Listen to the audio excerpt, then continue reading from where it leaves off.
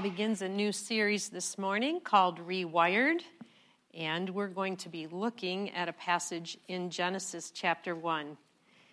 So if you can open your Bibles to Genesis chapter 1, we're going to read verses 26 and 27. If you're using a Bible on the chair, it's on page 1. Again, that's Genesis 1, verses 26 and 27. Then God said, "Let us make man in our image, after our likeness, and let them have dominion over the fish of the sea, and over the birds of the heavens, and over the livestock, and over all the earth, and over every creeping thing that creeps on the earth." So God created man in his own image. In the image of God he created him. Male and female he created them. Please join me in prayer. Father, we thank you so much for the gift of your word, and that in its pages you unfold who you are, and we get to see that, and we get to know you through it.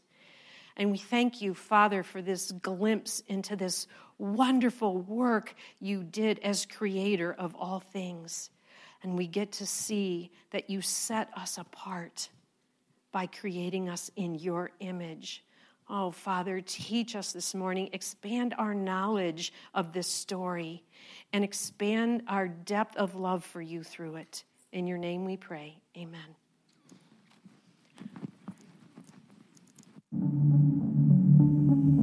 In the beginning, God created all things and set them in motion. He carefully threaded every fiber of our beings and designed us to be perfect. His creation was full of joy and glorified God in every way. Then sin began to unwind the world. Now we experience seasons of both joy and pain. Life is often disappointing, and so are we. Is it even possible to change?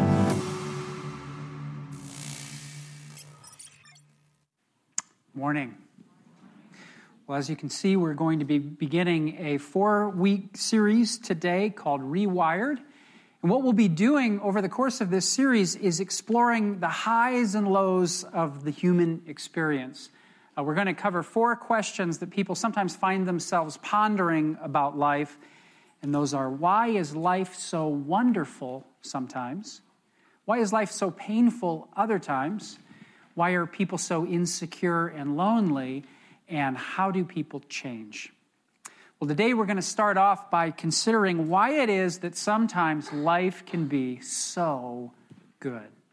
How is it and why is it that spending time with friends or family or reading or camping or going on vacation or exercising or crossword puzzles or whatever it is that you love to do can bring you such delight and satisfaction and pleasure?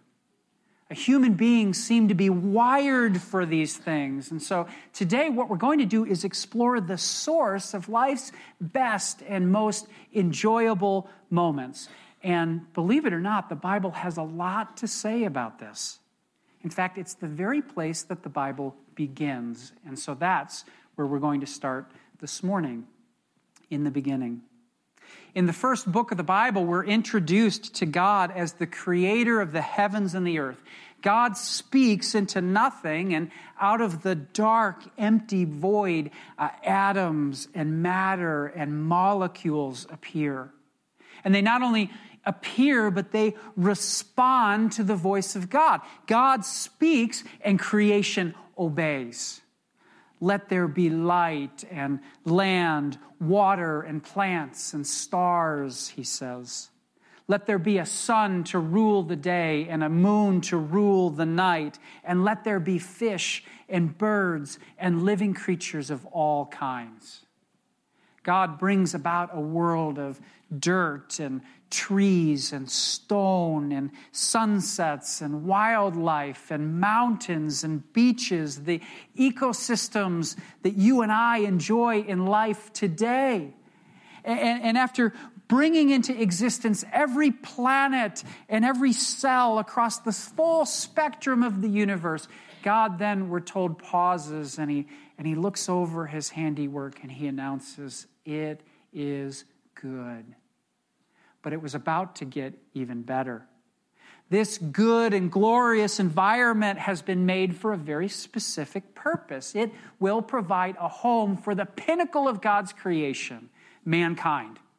And now for his final act of creation, instead of speaking words from a distance, as he did with everything else, God personally reaches down into the dust of the earth, we're told, and he forms a man with it, and he tenderly breathes into his nostrils the breath of life. And then God names him. He calls him Adam. And soon afterwards, God creates Eve in a very similarly tender fashion. And these two creatures, together at last, are the apex of everything that God has achieved in creation. Adam and Eve are his masterwork. But why? Why did God do this? Why is it that God created all things? Well, the Bible answers that question for us. It tells us that God created everything for his own glory. That all of creation, and especially men and women, were made to reflect the glory of God in the same way that the moon reflects the glory of the sun. Or in the same way that a magnificent piece of art reflects the glory of the artist who produced it. God's creation is meant to demonstrate his tremendous power and his love and his beauty, his holiness and his limitless perfections, and the magnificence and harmony of the universe and the faithfulness and joyfulness of the lives of human beings together are meant to display that God is truly deserving of all honor and all praise. All creation is meant to point to the glory of God. This was the purpose of creation. And it still remains its very purpose today. And to this end, when God announces the creation of mankind, men and women, he bestows a gift upon Adam and Eve. And it's a gift that not only enables them to more richly and effectively glorify God, but it's a gift that makes them unique and distinct from all other creation. Look again at Genesis chapter 1, verse 29. It says, "So God created man in his own image. In the image of God, he created him. Male and female, he created them." This tells us that God made our first parents and every other human to come after them his image bearers. In other words, in a very distinct and extraordinary way, human beings are made in the likeness of God. Our very souls and selves have been stamped like an image stamped on a coin in the image of our Creator. The Bible says that we are made to be like him. You might think of this like a mirror. Just as a mirror reflects the likeness of the image in front of it, so we, in some mysterious way, display the image of our Creator. And Adam and Eve, we're told, did this perfectly, at least for a time. So I want to explore this morning, what exactly does it mean that Adam and Eve were created in the image of God? And what exactly does that mean for us today? And how does that help us to understand why life can be so rich and good and wonderful at times? Well, the concept of the image of God is a difficult one for us to wrap our minds around. And this is partly because the Bible doesn't define for us precisely what it means. we do know that this image-bearing stamp is unique to people and not true of animals, and that it provides us with a certain stature and dignity before God that separates us from all other creation and even makes possible our dominion over animal life. But what exactly is it? Does it mean that we look like God? Is that what it means to be created in his likeness? Well, it's probably not that. God himself, the Bible teaches, is spirit, and he does not have a body like us. However, the wonders of our bodies and the perfect health that Adam and Eve were created with and the abilities that we possess certainly reflect the likeness of God. Things like our intelligence and athleticism, our conscience, our ability to love and to create, our sense of determination, our sense of compassion, all of these things and more reveal to us aspects of the nature of God.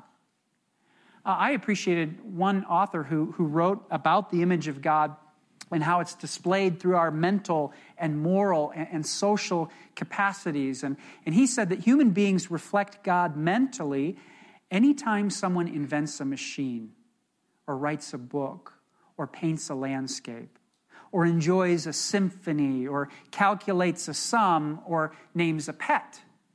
And when this happens, he or she is proclaiming the fact that they are made in God's image. We reflect God morally anytime someone writes a law or recoils from evil or praises good behavior or feels guilty. And we reflect God socially anytime somebody gets married or makes a friend or hugs a child or attends a church. Now, what's really important to understand is that these are not the only categories that the image of God is experienced in.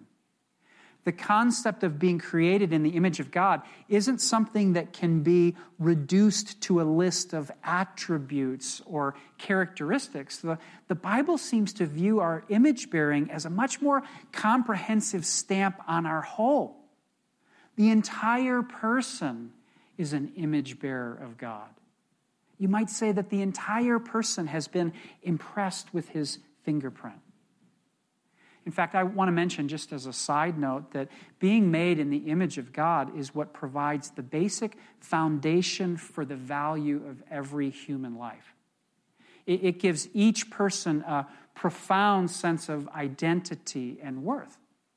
And it's why Christians seek to love and protect people who are on the fringes of society, the unborn, those who have special needs, those who might be sick or poor or elderly. It's why Christians stand against racism and sexism and slavery and injustices of all kinds. We believe that every man and every woman is stamped in the likeness of God, and the nobility of that truth gives even the weakest person in society immeasurable value. Value that we can't even ourselves comprehend. Well, anyway, what we have in the very beginning of the book of Genesis is God drawing from his bottomless well of creativity and power and creating the universe around us. And then placing Adam and Eve on the surface of the earth, which has been tuned and perfectly customized for their flourishing, and then stamping the two of them in his likeness and image so that they are uniquely enabled to enjoy and take advantage of all the wonders of his creation. And it's as God's image bearers interact with his creation that life is wonderful. And life was wonderful in the very fullest sense in the garden, in the beginning. That was the experience of Adam and Eve. And you and I experience some of this very same thing today. Let me illustrate that. A couple of years ago, when my 3 children were age 4 and under, we took the family on a vacation to the mountains in Tennessee. And we stayed in a little cabin at the foothills of the Smokies. It was incredible. And one spectacular sunny afternoon, we were all sitting in our cabin together around the table eating strawberry ice cream. And my son, who was 4, said something that for the life of me I cannot remember. And I wish I would have written it down. But it was one of those sweet and sincere statements that a child makes that is perfectly sensible to a 4-year-old, but hilariously absurd to an adult. And when he said that at the table, it struck me as so funny. And I started to laugh, and I couldn't stop. And then he realized how ridiculous the thing was that he had said, and he started laughing too. And we were both hysterical. And this got my wife, Katie, laughing hysterically too. And that is the best when that happens. That's my favorite thing. To watch my wife laugh hysterically is one of the funniest things in the world, because it's rare that she laughs that hard, especially at my jokes. But then our 2 girls started laughing, and one of them was only 1 year old, and she had no idea what was going on, but she was laughing just as hard as the rest of us.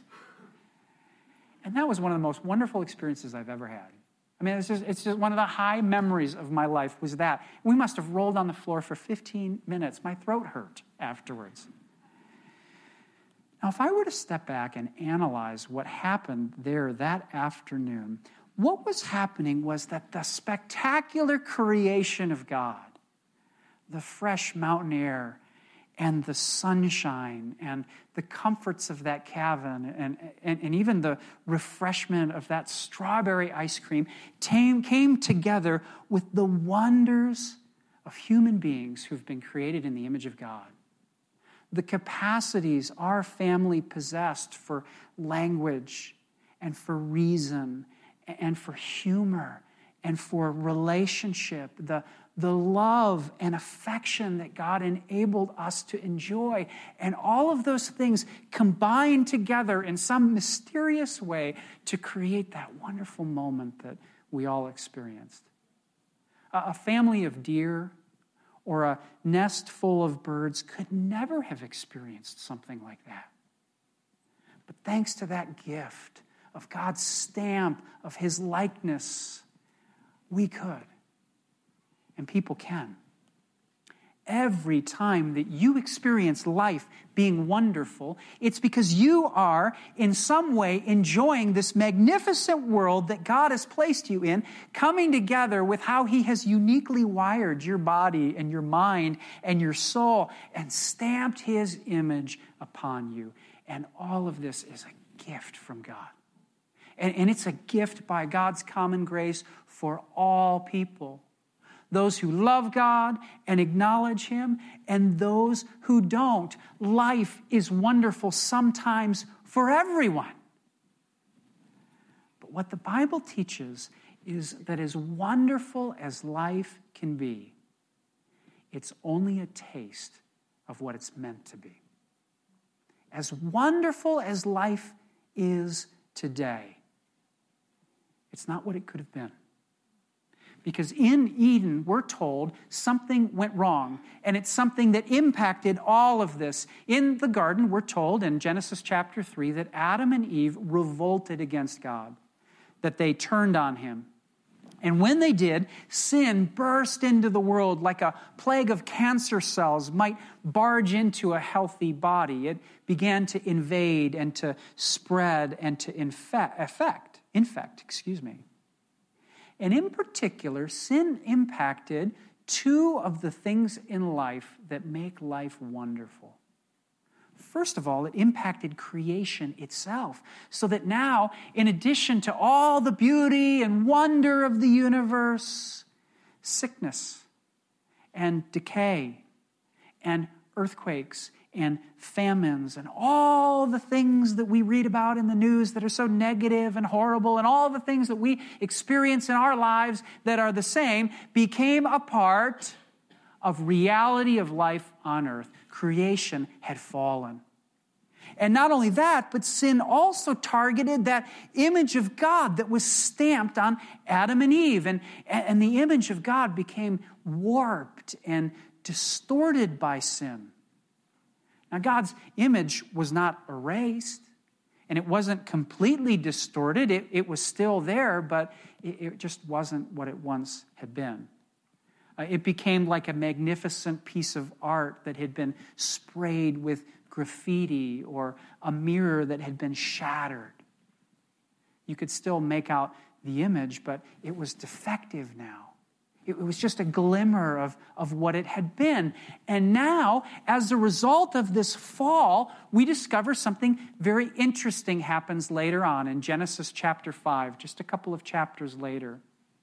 It says this in Genesis 5, verse 3, "When Adam had lived 130 years, he fathered a son in his own likeness, after his image, and named him Seth." So Adam fathers a son whose name is Seth, who is now in whose image? Adam's, right? It makes it very clear. It repeats it twice, just like it repeated the same thing twice at the beginning in Genesis chapter 1. Seth, as a human being, is still created in the image of God, but now the image of Adam. The fallen man is in effect too, so that now Seth and every other human descendant of Adam and Eve bear two images. One, God's image, and two, Adam's image. And the Bible teaches that this includes you and it includes me. Every one of us were made in the image of God, but sin has distorted that image in us. And we, as descendants of Adam, just like Seth, have therefore also taken on the image of Adam, our imperfect father, the man who was made from dust.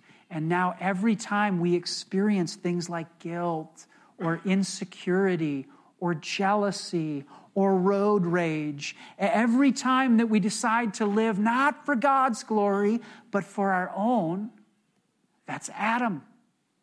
That's his image that you and I reflect. And so in our present condition, sometimes we reflect the likeness of God for his glory, but other times we reflect the likeness of Adam for our glory. Every person is a mixed bag, and those times when we do reflect the image of God to the glory of God, we do so imperfectly. Christians do it better than non-Christians. Mature Christians do it better than immature Christians. But the image of God in every person is warped and distorted. And the image of Adam is sometimes much more prominent and evident in our lives. And so, here we are, God's fallen creatures, living in God's fallen creation, enjoying life sometimes, certainly.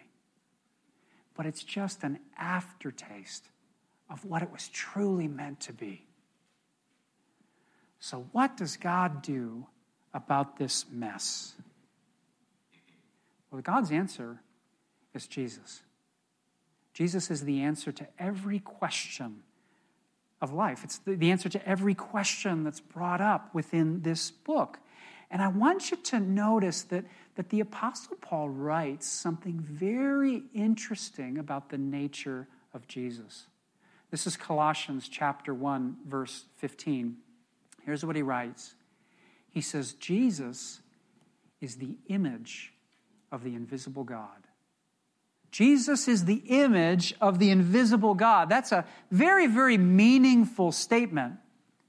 And what it means is that God, even though he is invisible, is made perfectly visible through Jesus. Jesus is the preeminent image of God. And so if you want to know what God is like, all you have to do is look at Jesus. Jesus perhaps said it best himself. He said, anyone who's seen me has seen the Father. Jesus, you might say, is the mirror image of God. And this is because he is 100% God himself. There is no Adam in him. And at the incarnation, the Bible teaches that Jesus became fully a man too, so that now he was 100% God and 100% a human being. You know, people sometimes wonder about the humanity of Jesus. And they think to themselves, does that mean that Jesus is really like me? Can Jesus relate to my sense of humanity? But you know, that's really the wrong question. You see, Jesus not only personifies God himself, but he also exemplifies what humanity looks like in its most pristine and flawless form. Jesus is the epitome of what it means to be a human person, stamped in the image of God. And so the real question is not, is Jesus human like me? It's, am I human like him? And how can my humanity come to more closely resemble his perfect humanity? Well, that's the question that the Bible is all about. It's about how God takes people who were created to glorify him and uniquely stamped with his image, but who decided to glorify themselves instead and are living broken lives as a result. And it's about how these people can be restored, how we can find our way back, not only to God, but even back to the heart of our own humanity again. How we can become the people that we were always meant to be. On that same vacation that I was telling you about to Tennessee a couple of years ago, we visited Gatlinburg for the day, which was about 2 hours away from where we stayed. How many of you have been to Gatlinburg before? A few of you have. It's like one gigantic tourist town, you know. It's a trap, and you get stuck there for days, potentially. Well, we got there, and my kids were so excited, and we told them that we would give each of them $10 to buy a souvenir, all three of them. Well, two of my kids, they bought something immediately. In fact, as soon as we gave them the money, I think the first thing they saw, they went over to the register and purchased. But one of my daughters, who was 3 years old at the time, was much more careful and thoughtful about her purchase. We looked in 3 or 4 little gift shops, and she looked all over the place, but nothing seemed to quite suit her. And I started to think that she might not find anything at all, and she would just take her money home and invest it to her retirement or something. But just before we left, she found something. And it was like she knew immediately that was the thing that she'd been searching for. It was this little tiny porcelain pink piggy bank. And she bought it and was so happy with it and proud of herself because she'd waited so patiently and she'd gotten something really good. And I was looking back at my pictures of the vacation this week, and I have a picture that we took in the car of her riding home, sitting and playing with her little piggy bank as we drove back to the cabin just before she fell asleep. Well, when we arrived back at the cabin, I parked and I opened up the sliding door of the van, and she woke up and she stretched. And when she did that, the little piggy bank fell off of her lap and onto the floor, and then it rolled out onto the pavement, and it crashed into 100 different pieces. And it took like a second and a half for her to register what had happened. I don't think she saw it. I think she just heard it, but she knew. And she burst into tears, and I got out of the car, and I walked over, and I got her out of her car seat, and I held her, and I was as crushed as she was. And the first thing she said was, "Dad, can we glue it?" And I said, "No, honey, we can't. It's just too badly damaged."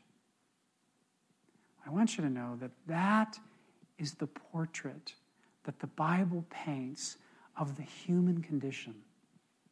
We have all fallen, and the stamp of that magnificent image of God has been shattered in each of us. And like Humpty Dumpty, there is nothing that we or anyone else on earth can do to put it back together again. We are broken beyond our own repair. Do you know that about yourself? Do you realize that in spite of your best efforts, in spite of all the health, what are they called? Self-help books that you can read, in spite of all the gurus that you can listen to, you are broken, and not you or any other human being is going to be able to repair you. That's the condition that the Bible teaches. But the story of the Bible is God's declaration that he has sent his son Jesus, who himself is the flawless image of God with no cracks or distortions or blemishes of any kind. That God sent him to lay down his own life in the place of any sinner who would trust in him. In the place of anyone who says to God, yes, I realize I'm broken. I realize that I don't live to glorify you. I live to glorify me. I realize that I'm stuck, that I cannot be fixed on my own. So I put my trust in you. And what Jesus does is he removes from them the penalty of their sin, and he does so at the cost of his blood, his life itself, so that their shattered image can be pieced back together again. And the moment that we trust Christ as our Savior, that process begins, and it does not stop. The cause of our brokenness, our sin, is fully forgiven. Our hearts are washed clean. And then by the power and work of God's Spirit who comes to live within us, he slowly begins to piece back up the fragments and to reshape the distortions and to reform us again into his likeness. And this involves slowly reshaping our identity and our values. He'll go to work on our insecurities and those things that we're attracted to and repulsed by and so much more. And we come to experience in deeper and deeper ways what it means to know God and what it means to be a human being created in his image. And we come to grasp how joyful and wonderful it is to fulfill our purpose of reflecting him into the world. We want to reflect him because we love him, because we want to be like him. And if you're a Christian this morning, God is at work in your life in this way, whether you see it and notice it or not, even right now, today. And if you aren't a Christian yet, this is the process that the Lord invites you into, and he's paid all the cost for you in sending his son, Jesus. Jesus makes a way for this. Now, we should make no mistake that this process of God reforming his people is slow and painstaking. It never happens as fast as we want it to. At times it's tedious and it's painful, and it certainly doesn't happen overnight. It enjoys working through our suffering as much as working through the wonderful experiences that we have in life. And the rate at which this depends is in part on us and whether we perseveringly move towards it or whether we drag our feet. But it is a process that God promises he will complete in full. I want to read for you a wonderful verse from the book of 1 John. So many wonderful verses in the Bible, but this one is right up there. This is 1 John chapter 3, verse 2. And here's what John says. I want you to note how realistic he is. Beloved, we are God's children now, and what we will be has not yet appeared. Right? Those who trust Jesus become God's children, and they are his beloved. If you're one of them, you are beloved by God. I know it may be hard for you to believe that, but God promises to you it is true. You are beloved by him. However, John says, what you will be has not yet appeared. You and I, right now, are not who we will eventually become. We are incomplete. We're unfinished. We're unrefined. And sometimes in this life, we feel that deeply. Sometimes our intuition just tells us that we are not what we should be. And that this world that we were living, it's not what it was meant to be. Perhaps this morning you're struggling with some sort of sickness or illness. or a lack of confidence inside of yourself that you just cannot face, or some weakness or disappointment or vulnerability or struggle. Maybe in your life, the things that you're doing, like Adam, just seem like they're all coming up dust. But God says here, take heart, because you are his beloved child, and who you will be has not appeared yet. And then John goes on. And he says, but we know that when he appears, this again, he's talking about Christ, that when Christ appears, we shall be like him. The end result of God's work in our life is to make us like Jesus. God is going to make you flawless, like he's flawless. Do you realize this? Do you realize that you are going to be perfect someday? Perfect in every way? This is going to be glorious. And by the power of God, when Christ appears, when his beloved children see him, God's work in that person is going to be complete. The image of the man of dust is going to be fully removed, and God will restore them to the perfect and flawless image of his Son, Jesus. You are not what you are meant to be. But take heart, God's beloved children. You will be. That's a promise from God. You will be. You know, life in this world can be wonderful sometimes. But for now, it is only a taste. It's only the leftovers of the full glory of God's design in the beginning. But God has promised that one day all things will be made new. The universe around us will be restored to perfection. And the image of God in every Christ follower will be stamped back and restored to what it was meant to be. And this means that all of the wonderful moments and joys that we experience in life right now are just like the little breadcrumbs of the life that is yet to come.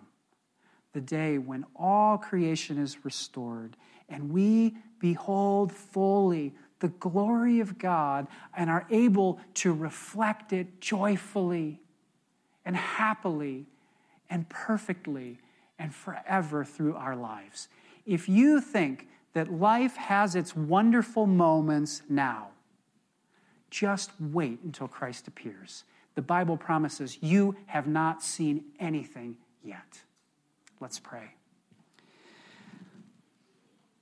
Father, it's hard to believe that these things could be true. Sometimes in life we feel so disappointed and we just have this sense that things are wrong.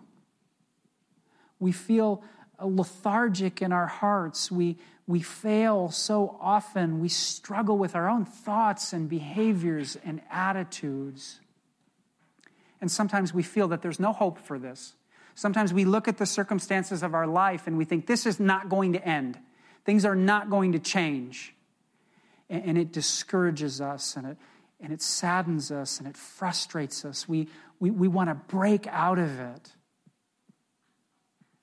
And here you are sending your son Jesus to die so that doesn't have to be our experience forever. Thank you for the promise that you have given to each one of your children that you are not done with us yet, and you will never be done with us. And we thank you that that process is being worked out in our lives, even as I speak these words. Help us to join you in that work, Father. Help us to seek you and to trust you and to depend on you, to build our lives on you. And we thank you that in the end, we will not be let down. In Jesus' name we pray.